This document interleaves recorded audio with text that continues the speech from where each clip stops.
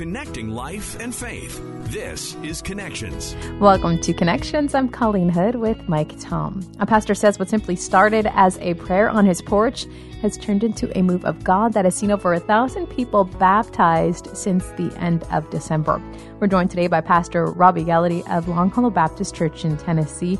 He'll share with us today how this all started. He'll also share with us his path into ministry, and it's an interesting one. You're going to want to stay tuned and listen to that today on Connections.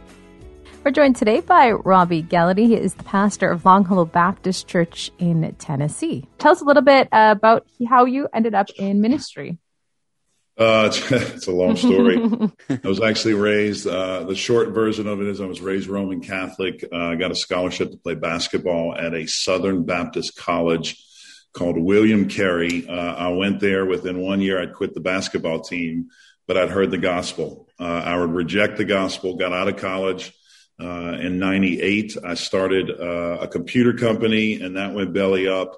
So I decided I wanted to do nothing in the business world. I began training MMA fighting, Brazilian jiu-jitsu. I was a bouncer and a bartender downtown New Orleans in the middle of Mardi Gras. So you can imagine that season. And I was coming home from work, and 18-wheeler rear-ended me at 65 miles an hour, slammed my car in the guardrail. 22 years old. I went to the doctor. They sent me home with OxyContin, Valium, Soma, and Percocet. And you guys know the story. Within a few months, I'm addicted to pharmaceutical drugs. I don't want to make money. I can't make money. I can't be successful. I can't party. I just want to get high. And over the course of the next 3 years, I have a drug addiction that moves from pharmaceutical drugs to street drugs.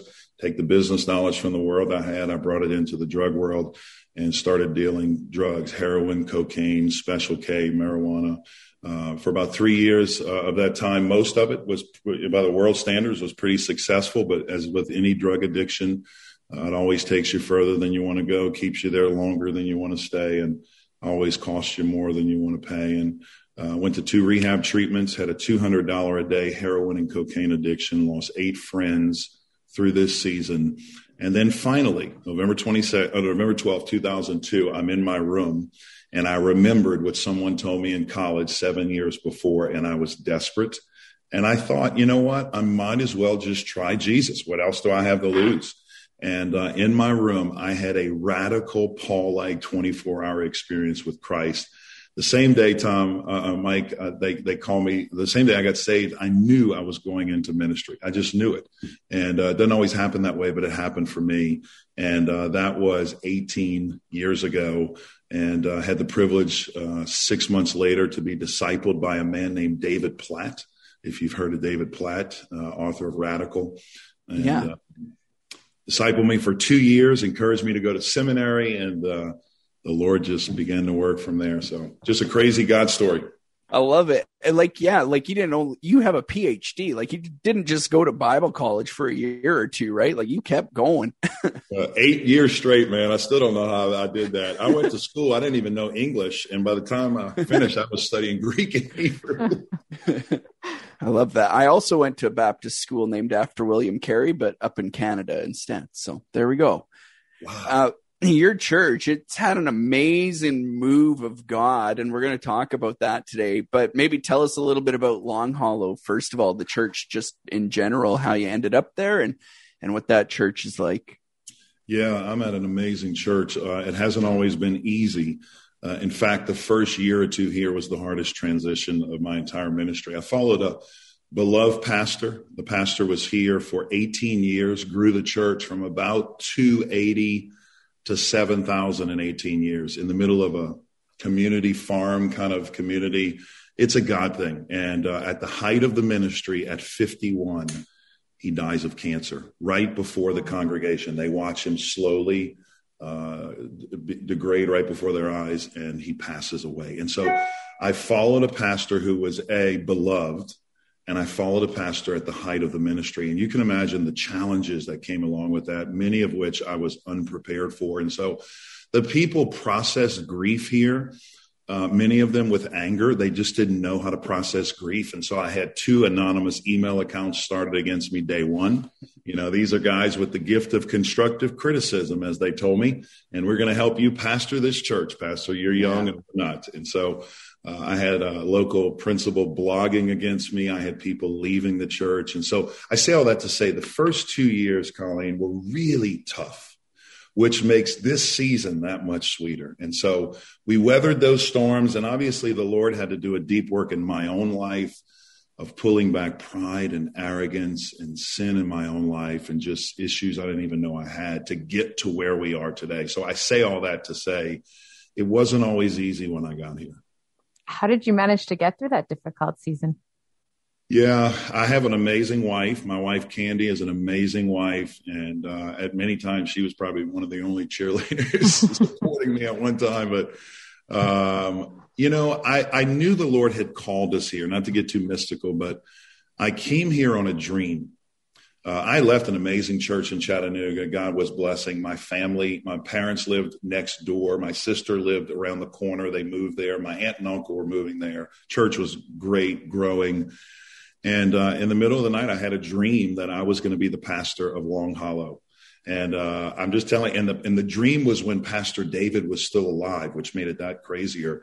And so to think about how the Lord used that dream, and it was clear as day, and I knew it was me, but it was crazy because he was still alive. But when he passed, God started to work. And you just think of the chances of a church 3 times the size of my church presently when I was there, to 1, find me, and 2, call me. And you guys heard my resume. It's not actually the resume of a guy you're looking for to come in to pastor your church, right? So, but the Lord was in it. So, yeah, I knew I was called. And I tell young ministers this: your calling to your church has to be as strong as your calling to ministry, because you're not climbing a spiritual ladder. You're not going up the success chart.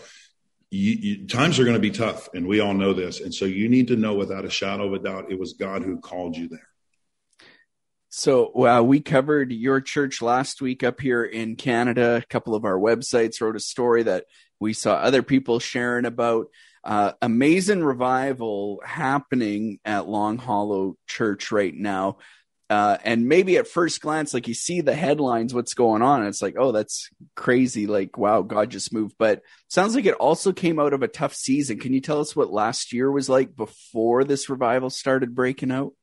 Yeah, Mike, that's a great question. And I would say people listening, like I used to be, if I would hear it like you are, I would be very skeptical of what I'm reading about, because I used to be that way. Man, is 1,000, over 1,000 Baptists? Really? I'm very skeptical of that. They must be priming the pump. And I'm telling you, I get the skepticism because I was there. When COVID started, just a snippet of what happened. When COVID started in 2020, I actually had lost in 2019 a really good friend from suicide. And he had a ministry for depression, anxiety, and suicide, which is really interesting.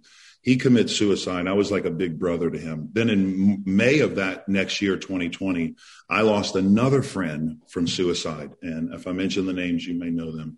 And the Lord just showed me none of these guys started out in ministry to have it end this way. None of them.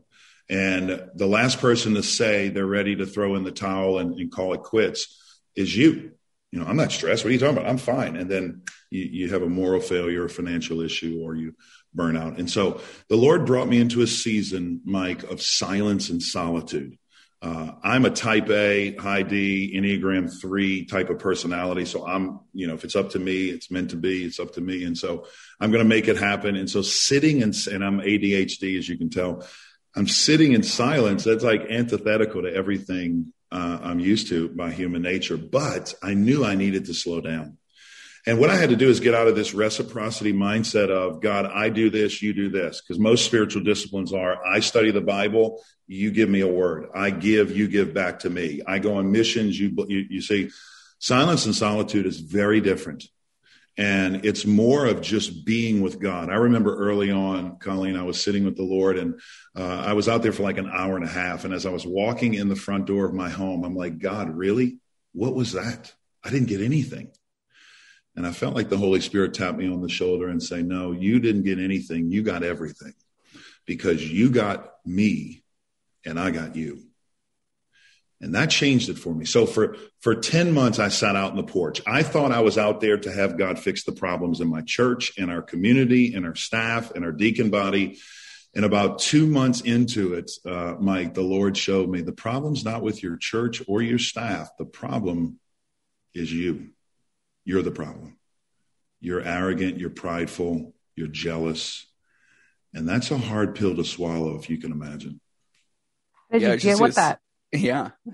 Yeah. Not very good at first, I have to be honest with you. But, if you've ever gotten, for those listening, if you've ever gotten gut level honest like that with the Lord, you know one thing about the Holy Spirit. He always tells the truth, and he's able to put his finger on the pulse of the problem of your life if you ask him. I just don't think many people are courageous enough to ask him or even open.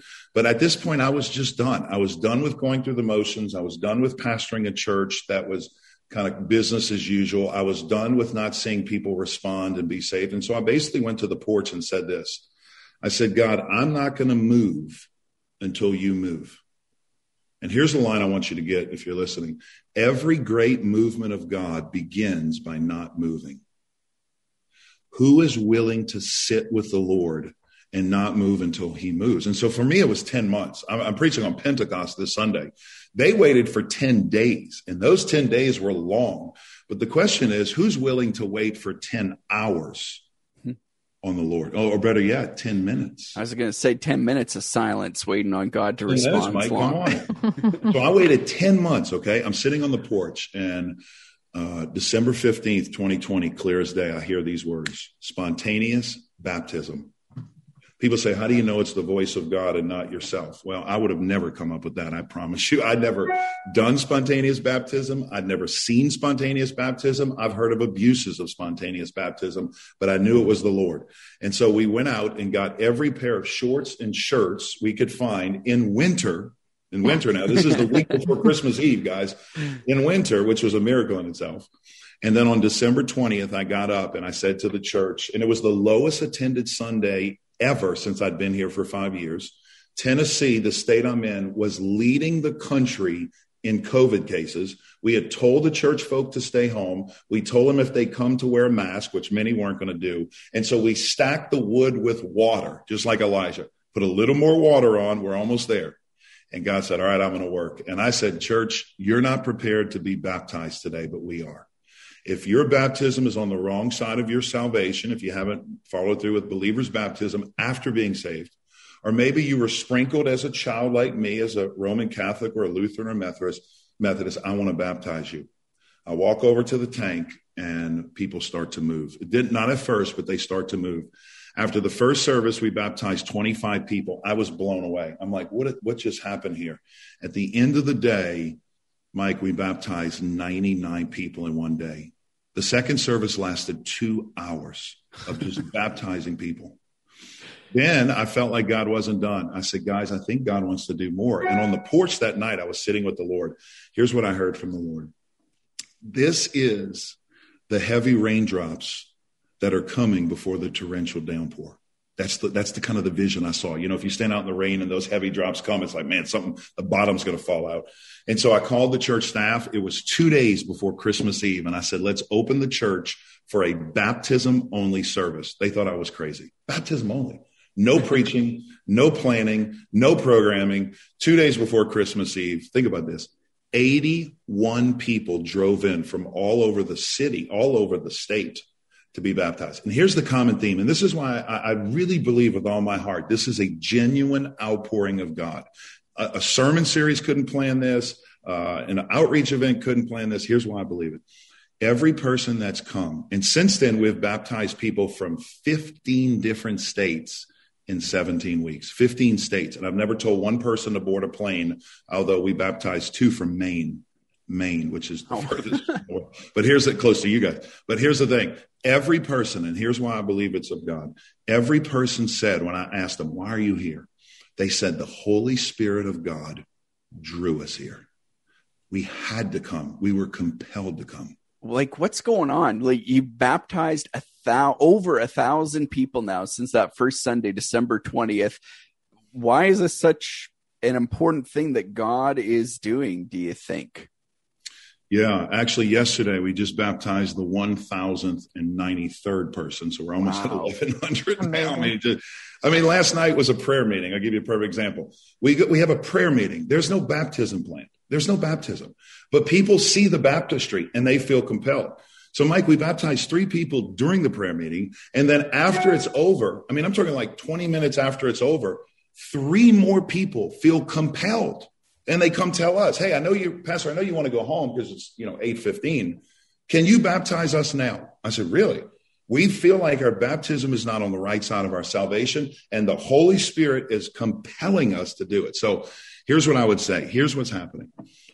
2.5 years ago, I realized that my church was a church that prayed, but not a praying church.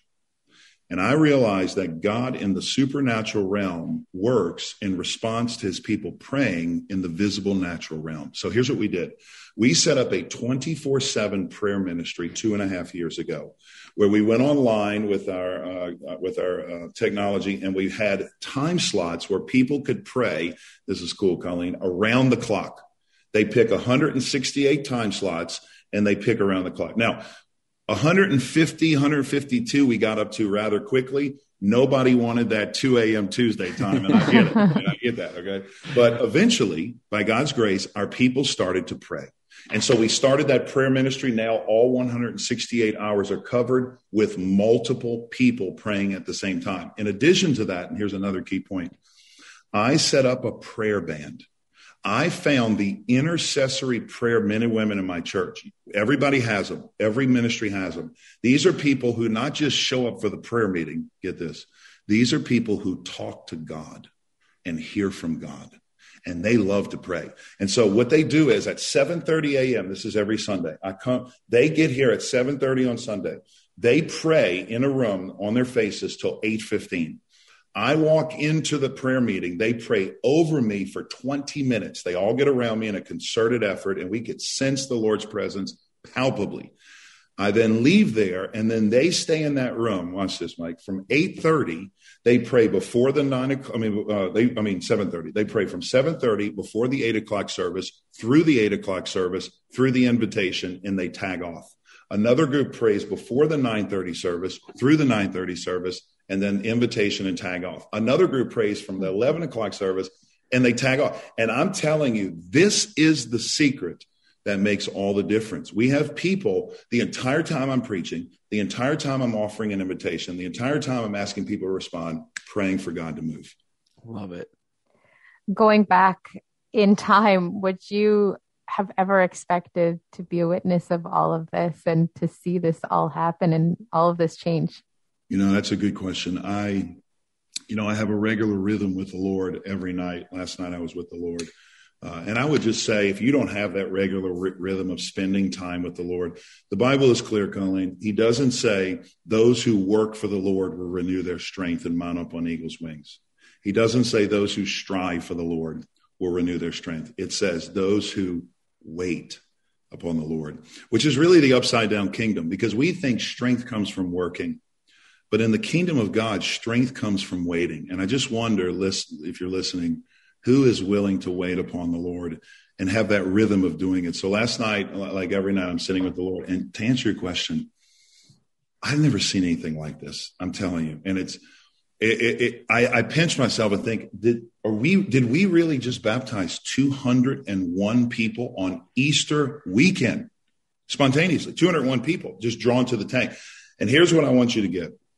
And I want people to get this, is that I want you to hear what's happening here and not think like I've thought wrongly for years. Oh, that's a revival in the past. That's Moody or Finney or Spurgeon. That's not me. I'm here to tell you, if God can use a former casual Roman Catholic, lost, atheist, drug dealing, drug addict, born again pastor in Middle Tennessee and pour out his Spirit in a way that he's pouring out, I want you to believe again.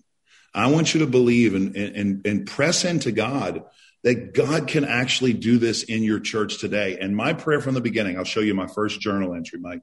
It was this: God, may this move of your Spirit not stay here. May it be a ripple effect that ripples across the world and our country for Jesus. And that's been my prayer. I want to just go live and let you talk for 2 or 3 hours straight, but we better not. We're running out of time, but I could talk to you forever. Maybe just closing words to people that, they've been maybe worn out with COVID going on. It's bad in Canada right now, lots of restrictions and stuff. Still, people have had enough, right? And maybe people upset with their pastors about decisions pastors are making with churches or whatever's going on. Like, what do you say to people out there right now, weary and worn out? Yeah, that's a great question for all of us. And here's the answer, I think. And there's a couple of things I could say, but there was a season here when the people at Long Hollow did not like their pastor.